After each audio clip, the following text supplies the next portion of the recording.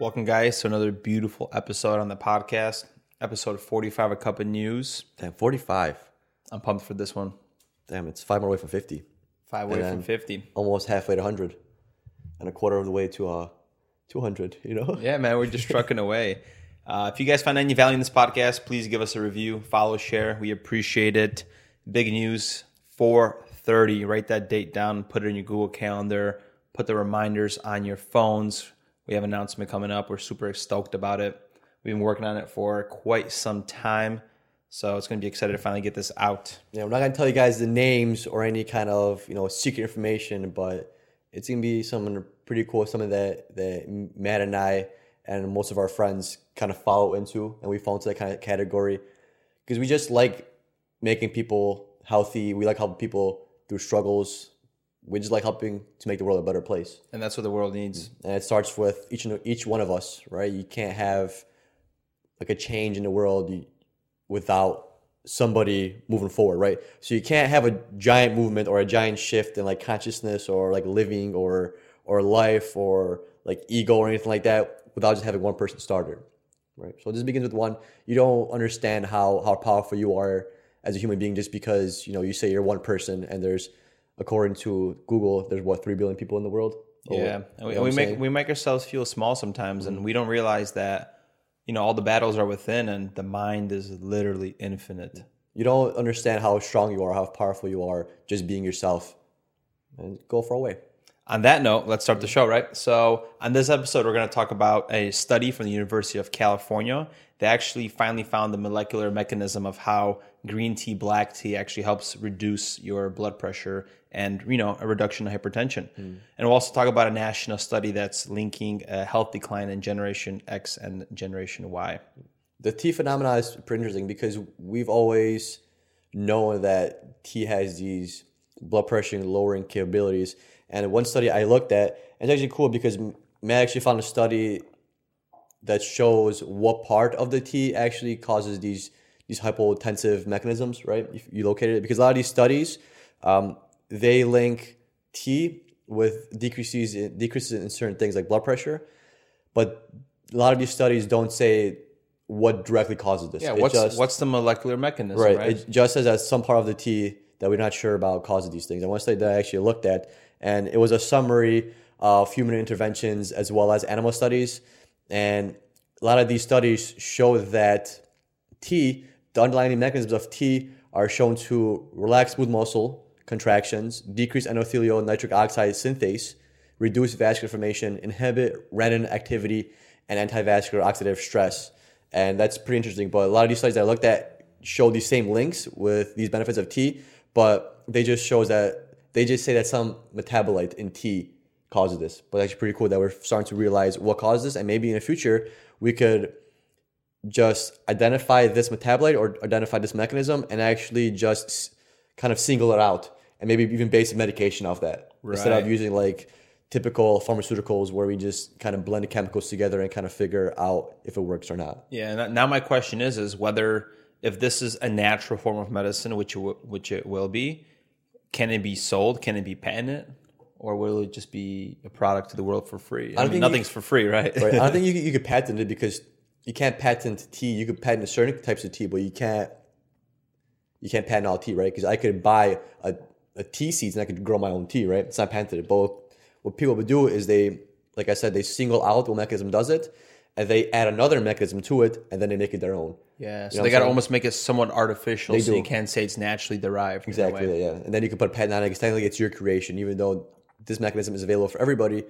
You added your own take on it, or you added your own process or capsules or, mechanism of it entering your body, and then you could put a patent on that or a way to enhance it. Like, all these pre-workouts have like these patented formulas, which basically is just caffeine and whatever else they add to the formula, right? Yeah, that's really caffeine is the main ingredient, like always. Exactly, it's a universal thing. Mm-hmm. And it's beautiful because tea has been around for over 4,000 years, started in China, and tea is one of the most common consumed beverages worldwide, second to water. And up to 2 billion cups of tea are drunk each day. That's a lot, man. A fun fact, Poland's ranked number 10 in the world in tea consumption. So let's go to Poland. And it's kind of funny because it makes complete sense because tea has been such a staple in our life. Like we wake up in the morning, our parents will have tea with breakfast, midnight, late night dinner snack or something with like some sandwiches. Tea's always involved. They're always reading the newspaper. So it's funny how, we're stereotyping, but it actually correlates to the results of being top 10. Right. Or somebody comes over, you want tea or coffee? It's basically the two staples of I'm pretty sure Polish people drink more tea and coffee than they do water. Yeah, man. It's Polish hospitality. Yeah. Like when they don't even offer water they either offer, just like you said, tea or coffee. Yeah. When it comes to the leaves, so this is how the study kind of started. So there's a species of leaves called Camellia sinensis, and they're used to make the most caffeinated teas from plants. And based on the study, they took University of California. They took it directly from Trader Joe's, that specific green tea. If you want to look into like the differences between tea, there's green, oolong, and black, and it all depends on how long you're fermenting the leaves. You could either have unfermented tea, partially fermented, and fully fermented, and that all impacts the characteristics and properties and flavors of the tea.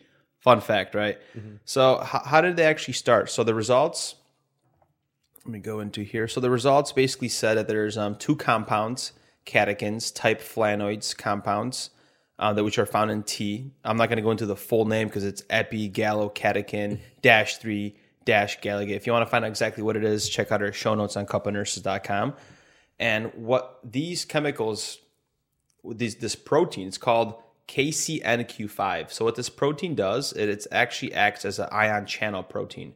And it allows potassium ions to diffuse out of the cells to reduce cellular excitability. So KCNQ5 is found in the smooth muscle lines of every blood vessel, and tea actually activates those catechins, which actually is predicted to relax the blood vessels. The way they did this study, they found computer modeling, mutagenesis studies, and they were looking at how the catechins bind to the foot of the voltage sensor. Because remember, we're all voltage, we're all like, there's ions, there's particles, there's, chemistry classes like come into mind right now. So the voltage sensor is part of the KCNQ5 that allows this channel to open, and it responds to cellular excitation. So what happens is the binding allows the channel to open easily, and it helps with smooth muscle relaxation. Yeah, it's cool that you brought up the flavonoids, because the first time I ever heard of flavonoids was basically with Dr. David Sinclair, the anti-aging doctor that works at Harvard. And I forgot what his direct stance was on it, but I remember him saying that basically like the antioxidants aren't as effective as you might think they are, just because they're still not sure on how effective they actually are. So it seems like the research is still on the fence. And flavonoids, those are the main ones that Matt's talking about that are in green tea, in black tea, and all the teas that help lower blood pressure, right? So when people argue, are these flavonoids, do they have any kind of potential, or they actually do anything? We see these studies like the one Matt presented, and it shows that, hey, green tea lowered blood pressure. So these flavonoids have to have some kind of an effect on our body.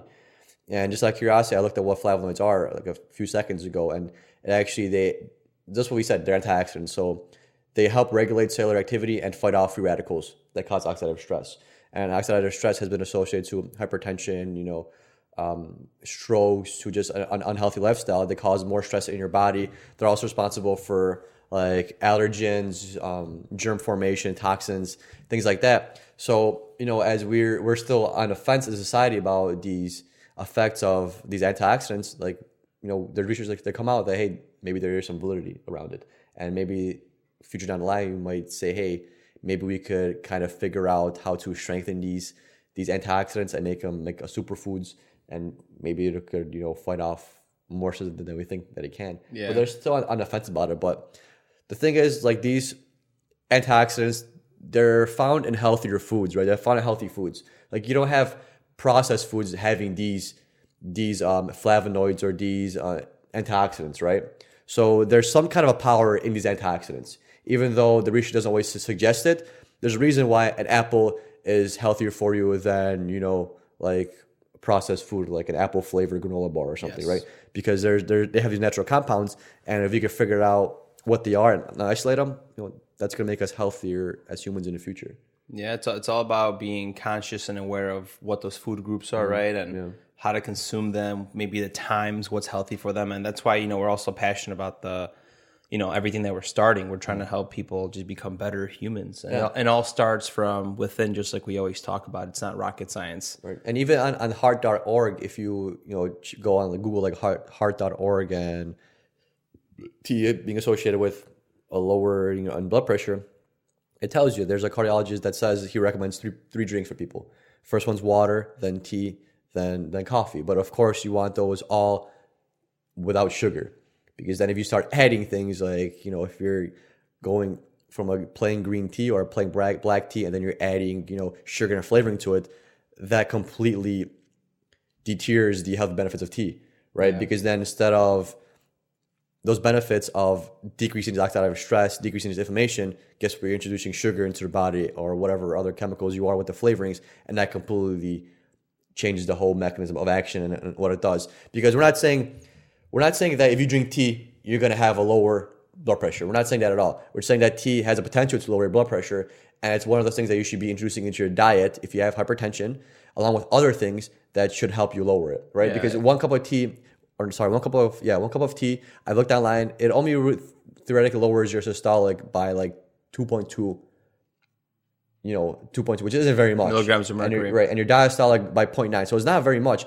But the whole concept is if you drink this tea and you eat healthy and do other things, it's compound interest, right? The more compound interest you have, the better you are in the long run, right? Same with foods. The more compounded nutritional benefit you have, and proteins and these antioxidants, these flavonoids and all that, the better you are in the long term. Yeah, you make a very good point, because yes, you could be drinking green tea to lower it, but if you're consuming it with 1 tablespoon of sugar, which is causing systemic inflammation in your vasculature, which is contributing to coronary artery disease, you're not really helping yourself out by really having that cup of tea. You might as well just have just a cup of water and not having that freaking tablespoon of sugar, because it's causing more good than bad. Yeah. Same thing about holistic medicine and precision medicine, right? Like, yes, you're going to have 1 cup of green tea, but mentally, if you still get fixated on small things and have that victim mentality, and you walk by, or somebody honked, somebody honked behind you to go on the green light, and that person pissed you off, that probably raises your blood pressure so much more, and that freaking 4 cups of green tea won't even help. Yeah. So yeah, it all comes down to everything at the end of the day, not just one thing. Matt and I really want 2 things, or actually one main thing from everybody that listens to us, is just to be a more conscious human being, right? And that's going to flood into being more conscious mentally, which you're going to think more clearly, you're going to understand what you like, you're going to understand your flaws and how to work on your flaws, and how certain changes or the way you incorporate certain things or certain changes into your life, you're going to be able to figure out how that impacts you, and if it's positive or negative, right? Because every time we change, we expect a positive outcome, right? But it's not always the case. So part of being conscious is understanding that, hey, I know this worked for somebody else, but doesn't necessarily work for me. That's a whole other thing of being conscious too, especially with like mental thinking and meditation and all like these people you see online with these lectures.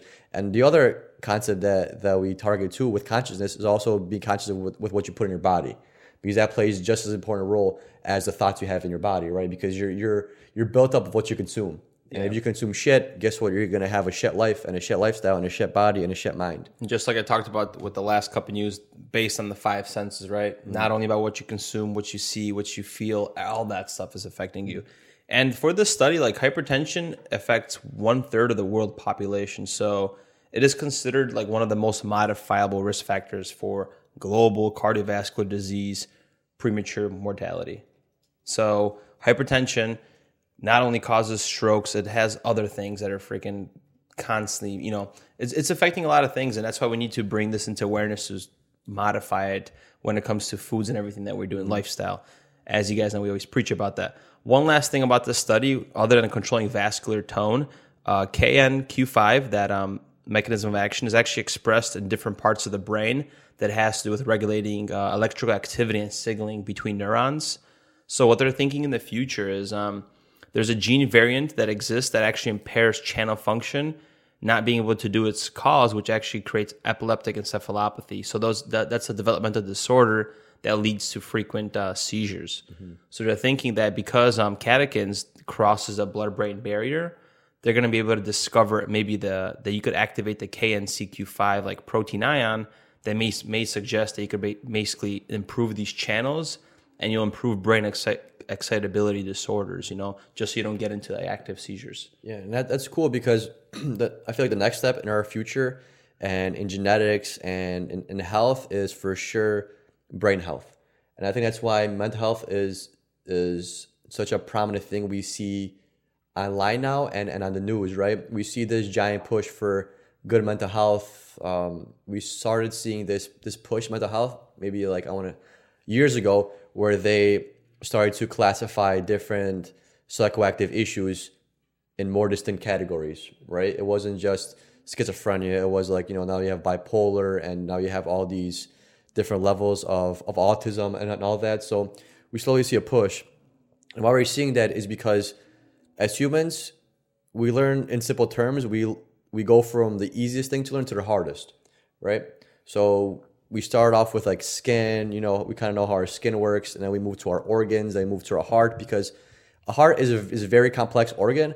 But if you think about it, it's theoretically just really a pump, right? It's a pump and a muscle, right? As I explained to my patients. Right. Yep. So it's a lot easier to understand that, right? A pumping mechanism where, your heart contracts and it pushes blood to your body, then it relaxes and it fills up. That's simple to learn and to explain, and kind of concept to grasp compared to the brain, where you have neurons making electronical connections, right? You're going from, let's say, a plumber and plumbing for the heart into like engineering, which is brain, which is circuits, right? Like neuroplasticity, all that stuff is like, right? We haven't grasped it. Correct. So we had a plumbing years and years and years before we had computers, right? Because it's an easier concept to grasp. Same way we know about the heart a lot more than we know about the brain. Why? Because heart's an easier concept to grasp, right? And technically, if we don't know about the heart, we can't really learn about the brain, right? Because the heart delivers blood to the brain. So there's like steps to this, and we're slowly moving into the age of like the brain, you could say. You have Elon Musk trying to make Neuralink, which is basically brain connection, and people are predicting that how they have this. I don't want to go into aliens, but how when you have right, but how you have this typical alien figure, which is big brain, small mouth, big eyes, small nose, small ears, and they don't really small body, right? And they don't really talk, right? Because they don't communicate with words; they communicate with their minds, right? So that's kind of what this push might be. Then again, who knows? We were promised flying cars years ago, right? There's supposed to be the age of flying cars, and we still haven't perfected that. After 2020?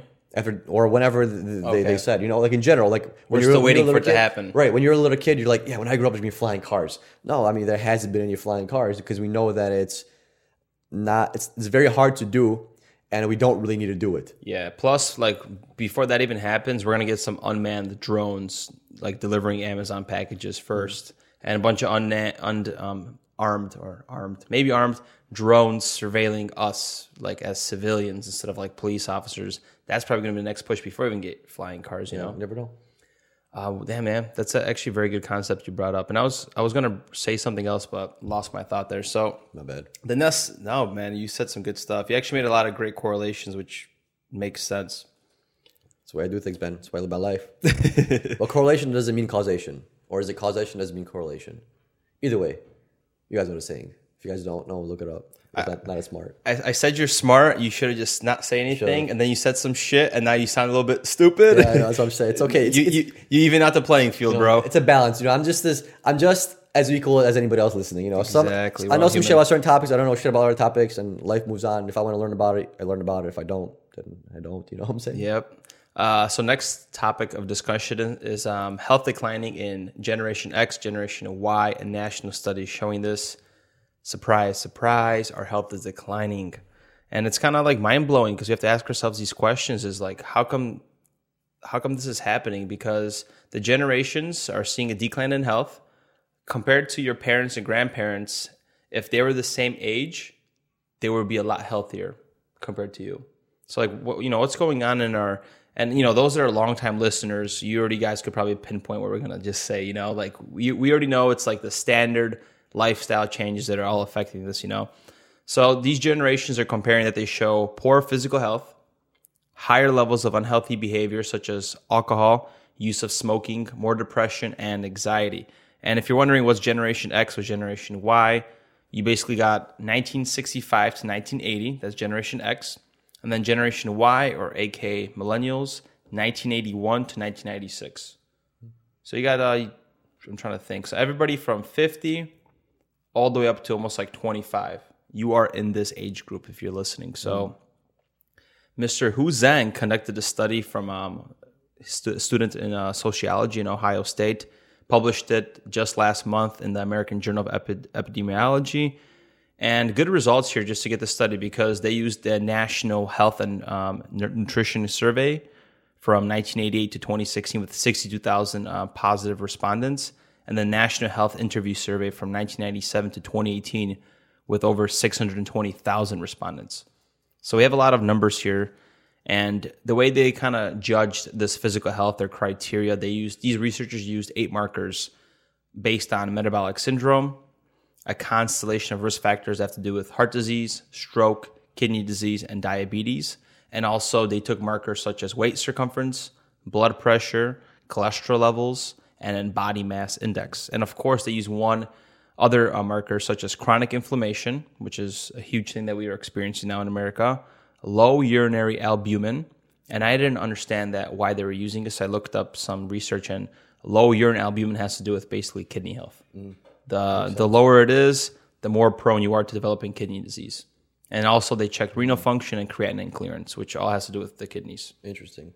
Yeah, so I was kind of curious with this, why is there such like a decline in health? So I looked up 2 things actually. I looked up the life expectancy for people between the ages of, not ages of, but humans between the year of 1860 and 2020. And it seems like we peaked in the US. Actually, this is in general in the world. It is the United States. In 2015, we peaked at 78.94 years. That was the average life expectancy for somebody in the United States. And that was the highest it's ever been. And in 2020, I know it's 2021, but 2020, it's about 78.81.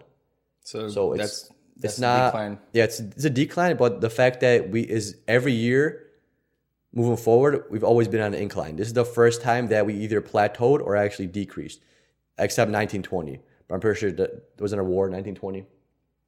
Some world war going on. What's wild, I was looking up into this too, is like the life expectancy increased like nearly 10 years over the last half a century. From 1959, it was 69.9 years. And then in 2016, it was up to 78.9 years. Yeah. And then after, like you said, 2014, around that time, that's when we started having that decline leading into 2017 and 2019, even though U.S. is spending the most of like healthcare money per capita than any other country in the world. And then you try to figure out like what has changed over the years, right? There has to be some kind of issue or thing or concept that's inversely proportional to life expectancy. By that, I mean something is trending up, increasing, that's causing the age expectancy to go down. That's what inverse proportional means. One thing goes up and it causes one thing to go down. Yeah. And it doesn't seem like it's wars. I don't think it's violence, right? I don't think that's the issue, because it seems to me that it's decreased a bit over time. So the only thing that I see that could be causing this is going to be probably 2 things. It's either going to be exercise or diet, right? Because if you look at how our parents ate compared to how we eat, or how our parents ate compared to the typical American citizen that's in our age group, drastically different. Oh, yeah. All our parents' meals are cooked at home. And soups every single day. Yeah, and it's not processed. It's not processed food. They don't always buy like grass-fed beef or whatever, but they don't go out and buy a hamburger, right? They buy the meat and they make a hamburger themselves and they cook it, right? So there's not much processing going on, right? Except for the way the meat's processed and the way the bun's processed. But you're not going to McDonald's where everything is completely processed and you're not even sure what you're getting, or go to a fast food joint where you're not sure what's happening or what their meat's coming from or things like that. So I think we have a lower life expectancy because I think the diet, the food that we eat, and everyone's pushing for this veganistic, this plant-based everything, and that's like even more processed. Yeah, and how do we know that's like better? Like, it's getting a lot of hype, right? There's a lot of money that's being poured into it, yes. There's a lot of celebrities that are vouching for it. That's making it more mainstream. But is it the healthier route? we're not sure yet. Can't say that. There's a lot of, and that's what's also confusing too on podcasts is because you have doctors that are freaking go full meat, right? Carnivore, full vegan. It's the healthiest. And it's just like, well, what's in between? Maybe in between is the best thing. And we're still learning. And that's why, like, whoever's listening, just because somebody tells you to hop on the ketogenic diet doesn't mean it's the right fit for you. Yes, you're going to lose weight, but there's also other things that could, cause a lot of issues, like freaking flushing out your complete gut flora. Right. That's why you're going to have diarrhea, But the main differentiation between like ketogenic, carnivore, paleo diets, those have years and years and years of like human experimentation. We see tribes that are basically always on a keto diet or paleo or just carnivore. We still or even plant based, right? We do see those too. But the fact of the matter is, you're not really eating fully plant based if you're eating a vegan burger with a bunch of oils in it, with a bunch of different kind of corn, wheat, peas, or whatever, and you're mashing it up together, mixing it with artificial flavorings and all that. That's not really being plant-based. Make it look like meat. Yeah. And then first of all, how are you going to say that it's healthier when this is the first fucking time you're introducing this to the market? How are you going to tell me it's healthier and not show me any kind of longitudinal results saying how it affects humans over time? Yep. So you can't say it's healthier. It's impossible for you to argue that it's healthier just because it doesn't have... Just because it's made up from different kind of chemicals as meat or as other foods or as fats, you're still, because technically all food's chemicals, right? It's what it naturally is. It gets broken down to your body and turns into a chemical, and then we reuse it, right? So you can't say that's healthier than meat and certain things that have been around for years and years and years, and humans have learned to eat these over years and years and years. Now you introduce this plant-based patty that you're saying is healthier to me. And you're telling me, because the research shows that it doesn't increase your cholesterol, doesn't increase this, doesn't increase that, and it lowers this. I'm like, okay, those studies have majority been done in short-term wise because we haven't been eating this shit for hundreds and hundreds of years. Yeah, not only that, but who's funding the scientists, right? Because if you're funding the scientists, they're going to basically promote your truth. And we did a couple episodes again regarding the industrial seed oils. Like, they're proven, canola, all that soybean oil shit, like it's proven to increase obesity more than high fructose corn syrup. So, I mean, it's all in the pudding, guys. It's all in the pudding.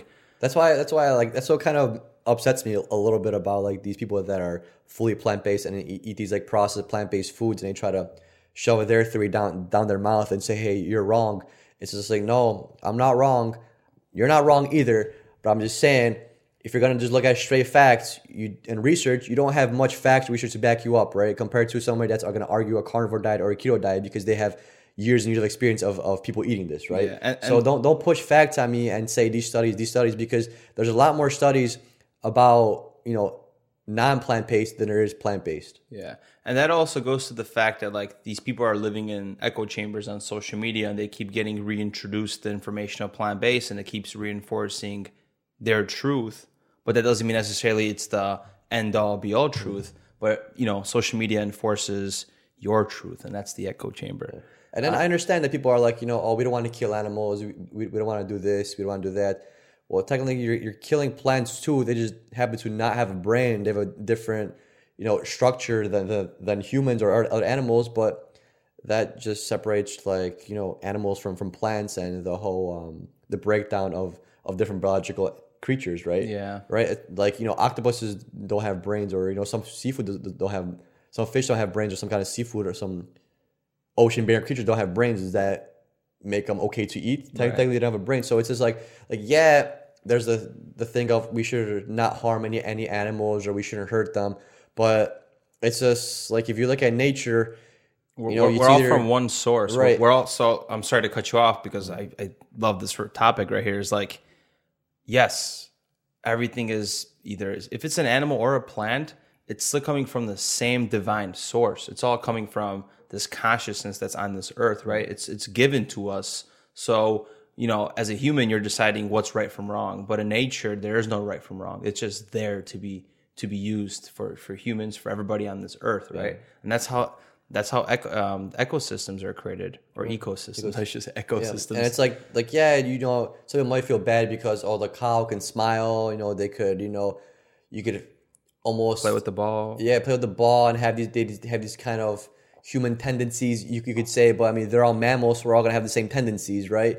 So I guess people take it a lot more personally when you're able to conceptualize a cow having human tendencies, right? And then you feel bad for eating it because it's almost like, oh, it's almost like me, and how would I feel if other humans are being eaten? Yeah, like, but you can't think about that because the world's like a dog eat dog world. Because then you're just picking things to fit your ideology in a sense, right? So what you just said there, dog eat dog world. Yeah. The reason why we don't understand that is because, like, let's just say 2 centuries ago, hunter gatherers. Let's just take it back, right? They didn't have time for psychological dicking around. Let's just say that they were hunter and gatherers. Everything was all physical. Are you going to survive? Are you going to eat? Where are you going to live? Where are you going to sleep? Right? We figured all that out. Physically, we're freaking blessed. We should be grateful as humans. So now, humans always like to look for problems. Everything's all psychological now. And that's where everything that's coming from is like, oh, what's that? That's good. People are not too sensitive because their brains have nothing else to worry about when it comes to those basic necessities. And then we're just stuck in our heads in a way. That's just my theory. So it stems back into like how we moved into like the brain generation. Yeah. Like it's all that. And yeah, it's pretty, I mean, if studies come out, when I'm 50 years old and studies come out that say, hey, it shows that eating everything plant-based is healthier than eating meat, then maybe I'll consider removing meat on my diet. Right. But right now, meat has not done anything negative to me. That I feel like, I mean, I feel great. You know, I think I look pretty decent, and there's no reason for me to stop eating the diet that I'm eating, just because some people say that plant-based is beneficial. And same way, if you feel great on a plant-based diet and all that, and you think you could survive on that, and you think you're getting everything that your body needs, then go for it. Do it. It's all about precision nutrition. Right. But if you're feeling like shit on this plant-based diet, and only thing that's going for you is because you don't want to, eat that cow because it has feelings, then you're probably living life wrong. Because if you're going to say a cow has feelings, then how the hell do you know a flower doesn't have feelings? You don't know how a flower lives. Just because you can relate to a cow because guess what, you're both mammals, doesn't mean that a plant can't feel pain. Doesn't mean a flower can't feel certain emotions, right? Yeah, and how do you even know a cow feels emotions? Because it's a brain? No, maybe the cow feels emotions is because it realized that, hey, the cows that are more emotional tend to survive longer, and just be Darwinism, right? Maybe the more emotional cows survive because then you could, it could shed a tear, and then you personalize that cow into yourself, and maybe that's another survival mechanism that they fucking created. You never fucking know. It's like bacteria that developed CRISPR, right? And that's their mechanism of protecting itself in their environment. Yeah. So you're basically saying a cow's life is more important than a flower's life, which then again goes against your ethical dilemma of all animals are kind of one of us and part of us, because if you believe that animals are all part of us and we're all one with animals, well, then aren't we also one with plants as well, right? Because you use them for one. You know what I'm saying? So that's kind of where the ethical thing comes from. And I was also going to bounce back into like this whole thing of like, we need enough research and stop shoving your own truth into like my mouth in a way.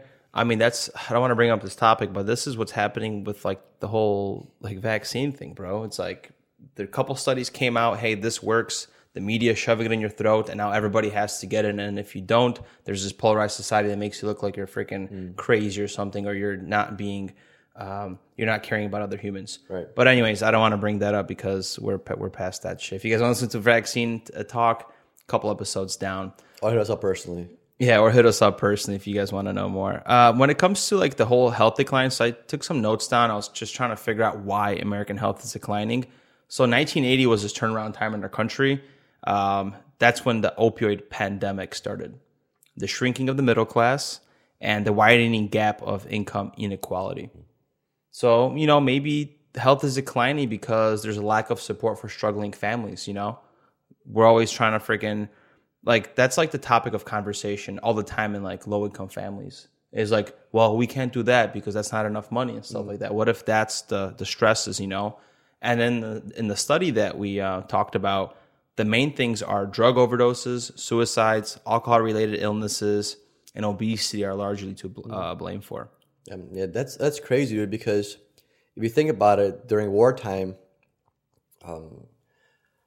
I'm not saying finances aren't always important, but during wartime, you're not really fixated on your finances. You're more fixated on kind of like fear of what's going to happen in the future. So you're not focused as much on how much money should I spend? Can I afford this? You're more focused on what's going to happen, a year from now or a few months from now. So you might spend a little bit more today than tomorrow just because you don't know what's going to happen tomorrow. You know? And with the I might argue that a little bit because technically COVID was a war in a way, but it was a war that was fought differently. It was microbial. And in that war, we were locked down and we were worried about finances because jobs were closed and people are out of jobs and they have to hop on unemployment and stuff like that. Yeah, but during wartime, you don't have the issue with lack of jobs. You have an issue with lack of humans. Yeah, right? because technically the industry increases. Yeah, yes. because if you're going to World War, you're going to need to, provide food for the soldiers, provide weapons. So that increases jobs. That's actually people probably make more money during wars than, during peaceful times. Because actually the government could probably take advantage of both situations. They could be like, hey, we got to pay you less, but it's for a good cause. They could also pull that kind of card, Yeah. So I feel like when people are more focused on the future and they're not sure of their future, they might be more prone to spend a little bit more now. But like the whole alcohol thing is, the opioid pandemic started with the Vietnam War. That's when we first realized that, hey, that's kind of the first time the U.S. got introduced to opioids. They've been around for a very long time. Heroin's been in the U.S. for a long time, but then we came into the Vietnam War where our soldiers were doing a lot of opioids and then they were coming home and they were trying to get more of the opioids and introducing other people to opioids. So the opioid pandemic was largely influenced by Vietnam.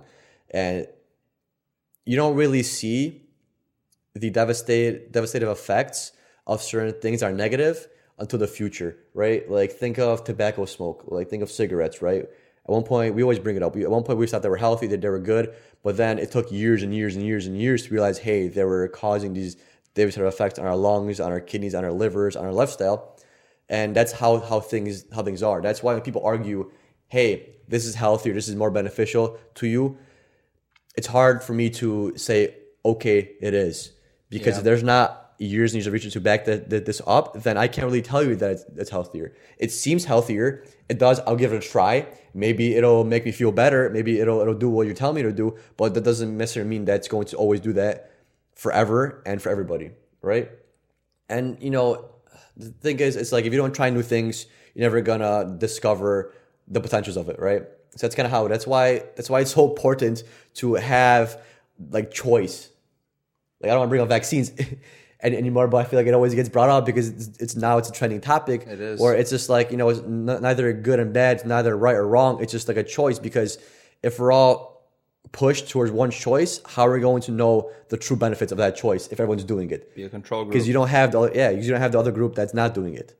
So it's like the crazy thing about it. And that's why people that push this kind of science on me, that it's still really fairly new, or they don't really have longitudinal studies or longevitive effects. If that's a word. I know longevity is a word, but I don't know about longevitive.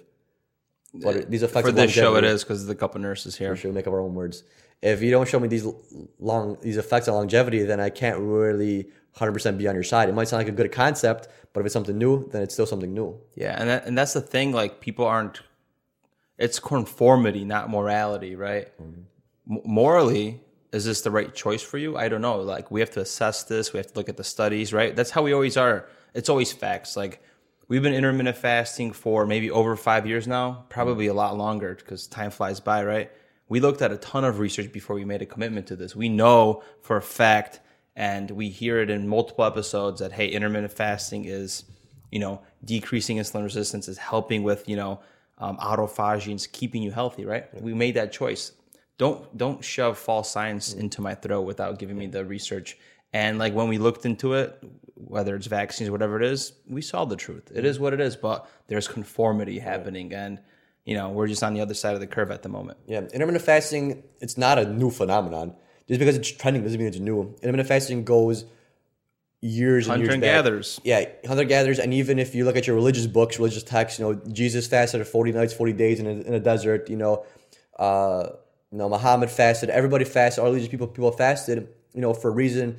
for the reason in their mind and their ideologies is to get closer to God, right? So show the benefit, But also intermittent fasting doesn't also get you closer to God. It also helps out your body, right? So it's not just like something that we just realized 5 years ago and said, hey, this is healthy because it looks healthy. No, because Matt and I have looked at studies, and these studies are years and years and years and years, over thousands of years. We've known tribes that intermittent fasted, and they were healthy and they were able to sustain life. Yeah. So it's not like we're looking at something that's happened 5 years ago. It's not a phenomenon that happened 5 years ago. And this also, I was looking at some stuff that are inversely proportional to the age decline. So I looked at processed food. Processed food was first invented or brought to the market in 1950 because some company overestimated how much turkeys they're going to need for Thanksgiving. So then they had to figure out what the hell to do with them. Damn. So they realized, hey, we could freeze it. And, that's considered processed or whatever they added to it. I didn't look at the whole history. There's something I read. So on the one hand, processed food was beneficial because I was reading another article saying that processed food allowed women to spend more or less time in the kitchen. And, if you look at the history of women over times, their main role in life was to kind of be the childbearer, take care of the family, take care of the house. And then the man used to work, provide, and do all that, right?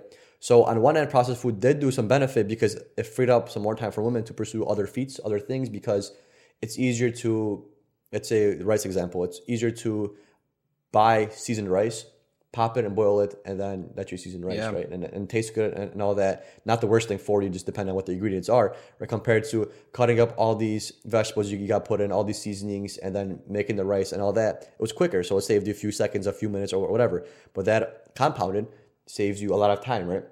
And that allowed women to kind of pursue these different things because they had more time on their hands. Yeah. Because raising a household takes up a lot of fucking time. That's why I respect women that stay at home, is because if you're staying at home with three kids that are in the house, you're fucking busy for more than 12 hours a day. You're busy all damn day. Maybe you have some free time when when the kids are at school. But guess what? When the kids are at school, you got to focus on cleaning the house because there's nobody running around. You got to focus things that you have to do now once no one's in the house, right? And then the kids come back and guess what? You're busy again. So it did a good thing. But then, like I said, with cigarettes, long-term wise, now processed food has shown to be more detrimental. And it's more detrimental over time because as processed food engineering moves forward, people make it easier to create these foods. They throw in more chemicals, more flavorings. Make it cheaper. All that jazz. And it just compounds into being worse and worse and worse over time. And that, I feel like it's also being inversely proportional to our age. Or decline in the health. Yeah. Health, because 1950s, that's not a super long time, right? Even though the generation Y, so our generation is technically from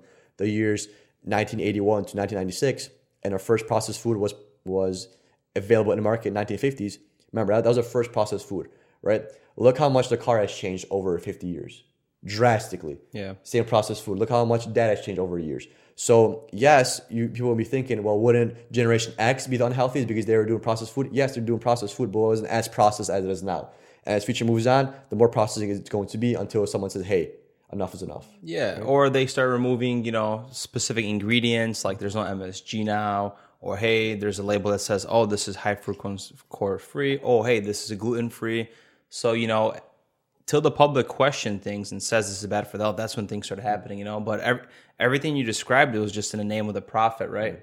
After 1950s, shit just got cheaper, and you're able to have higher profit margins, and you're able to feed more people. And now we're just seeing the repercussions. Right. But we're not going after the large corps, which is the problem, man. Right. So the number way for you to protest something that you don't like is to completely cut it off your life. Be the change. Because world. If I want to see less processed food, well, then guess what? I'm not going to buy the processed food, and I'm going to pay a little bit more for non-processed food. Why? Because then my dollars aren't going to the food company that's making this processed food. It's going to someone that's making this organic, right? They're not taking your dollar. Of course, you can put that in every situation because not all food you can do that, and depending on your location. But number one way you could protest these things is with your money. Don't give them the money. And then more of us don't buy these processed foods. Guess what? They're not going to have reason to sell them because no one's buying it. Yeah. And they're going to be like, hey, shit, our non-processed organic sausage is actually selling more than our processed non-organic sausage. Let's cut out this sausage, and people are going to pay more for this organic one. But by the fact that they're saying that people are not buying the non-organic one, there's going to be no point of them to make it anymore. And they're going to make organic ones, and it might cost a little more, but guess what? Now you're paying a little more for it. It does suck, but guess what? You're gonna live longer technically than they have you for a longer period of time, right? Because if maybe people aren't seeing this the way I am from a marketing standpoint or from a corporation, if I could have somebody pay me more money for a better quality product, which is going to help them live longer over time, I'm gonna make more money off them in their lifetime than I will by selling a processed product that's going to hurt them in the long term and make them die quicker. Technically, right? In theory. I don't know if people aren't seeing this or what the fuck's going on. But yeah, but you got to realize there's 7 billion people to feed. So for them, it's just a numbers game, dude. You know what I'm saying? Yeah. Well, that just shows you we have a numbers game too. Stop buying the processed shit and then cop up some more money for this organic, better stuff, or just stop eating those chips and buy some fruits because they look at numbers, right? And then we're the numbers that they look at. So if we change our numbers around, then we're the ones that could ultimately push for this change. Yes, I mean, just like imagine if we had like 50 million listeners and they tell all their friends to stop buying Oreos because it causes whatever, Like imagine if we did it day on, day out, like Oreos maybe will just decrease in price or stop popping up in shops so much because no one is purchasing them, right? It's supply and demand. Yeah. Unfortunately, there's just a supply in processed foods because you see it in your commercials. It is advertised as snacks for the barbecue, snacks for the pool, snacks for the picnic, snacks for any part of your life. And you got a nice model eating the bag of chips that's with her, runaway model physique. It's like, yeah, she's, chips for the commercial, but guess what? She ain't fucking eating them again, Yeah, so it's like it's all about marketing at the end of the day. And the people that have the money are doing this, and that's marketing. And that's why it's still prevalent. And that's why you're still buying Cheetos and everything else. But, devil's advocate here, I consume stuff for myself sometimes. We're all human, but moderation is key. And, of course, decreasing so people don't purchase it. Yes, that's a key concept in moderation. People don't understand that if you eat a very healthy diet and you eat those chips, you have the dessert, you go out to get ice cream, that's not going to do anything to your body. Your body's going to process it, eat it up, consume it, and that's it. Because you're so healthy. It's like always having fresh oil in a car. Right, that's why we do give car oil change, right? Because all that gunk, and then you lose a little bit of oil, all that gunk gets built up, and then you got a new oil, right? And if food for us is like oil to the car. It lubricates things, it makes everything run smooth, right? And imagine if you get an oil change every week instead of every X amount of miles. It'll be even smoother and even smoother. Oh, yeah. So that's what you're doing with diet. The healthier you eat, and the longer you eat healthy, the more shitty food you can introduce to your body that aren't going to do any kind of damage. Because your body's that efficient at cleaning shit up is that you can eat half a bag of fucking Flamin' Hot Cheetos and it's not going to even phase you. It might make your stomach upset, but technically you didn't really do any harm to your body because tomorrow you're not going to eat the hot Cheetos again. You're going to be good for the rest of the week, right? So that's the thing about moderation is you could cheat, you could eat these processed foods, but don't eat a lot of them. Yeah. That's the thing. There's the one doctor, I don't know his name. People make it harder than it has to be. Matt and I, we snack a lot. We snack all the time. Not as much as most people, but we have our snacks. Like I just bought Flamin' Hot Cheetos, right? We just went out for ice cream a few days ago, right? So it's not that, it's just a moderation. Me and Matt don't go out for ice cream every day. We don't have these same shitty snacks every day. And guess what? Yeah, we have snacks, but we do it in moderation where it doesn't really phase us. And plus, we go to the gym, we go to work out. So if we burn any kind of if we consume any kind of extra calories, guess what? They're being burnt anyways. Yeah, and I like how this doctor once said it that disease, your body, based on whatever you consume, you're either moving towards disease or towards the healthy life. And that's based on every single choice you make every single day. It all matters. I'm going to go over the results really quick from this study because we're already like over 50 minutes and I didn't even read them off. So I'm just going to give you a big abstract of what's going on when it comes to declining in health, what the study revealed based on all these surveys they took up. So there's a higher increase of white men groups when it comes to metabolic syndrome, while African Americans, Black people, they have the steepest increase in low urinary albumin, which is a marker for chronic inflammation and also an early indicator of kidney disease. Makes sense because we always talk about how African Americans are more prone to getting kidney disease. When it comes to whites, they have a distinctive increase in anxiety, depression, heavy drinking compared to African Americans and Hispanics, which don't really show as much increase in drugs and smoking. But smoking is not a responsible cohort for all this that we're talking about. It's just indicators that they noticed. When it comes to obesity, that's been increased in the metabolic syndrome. but it doesn't correlate with low urinary albumin. So obesity is linked to death, of course, and worsening decline in health, but it's not necessarily an indicator of early kidney disease. And then also, I feel like whites, even though we're talking about systemic racism and stuff all the time in these topics, it seems like whites are mostly affected by this. They tend to be technically less healthier in the other categories than African Americans and Hispanics. But one thing is interesting is like for Spanish people, even since the baby boomers, there has been an continuous increase in street drug usage compared to whites and African Americans.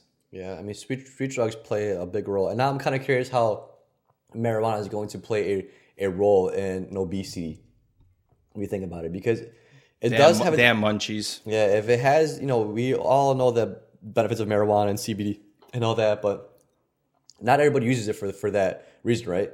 A lot of people use it recreationally and all that, and I wonder how it's going to play a role in obesity and if we're going to get fatter as the years go on.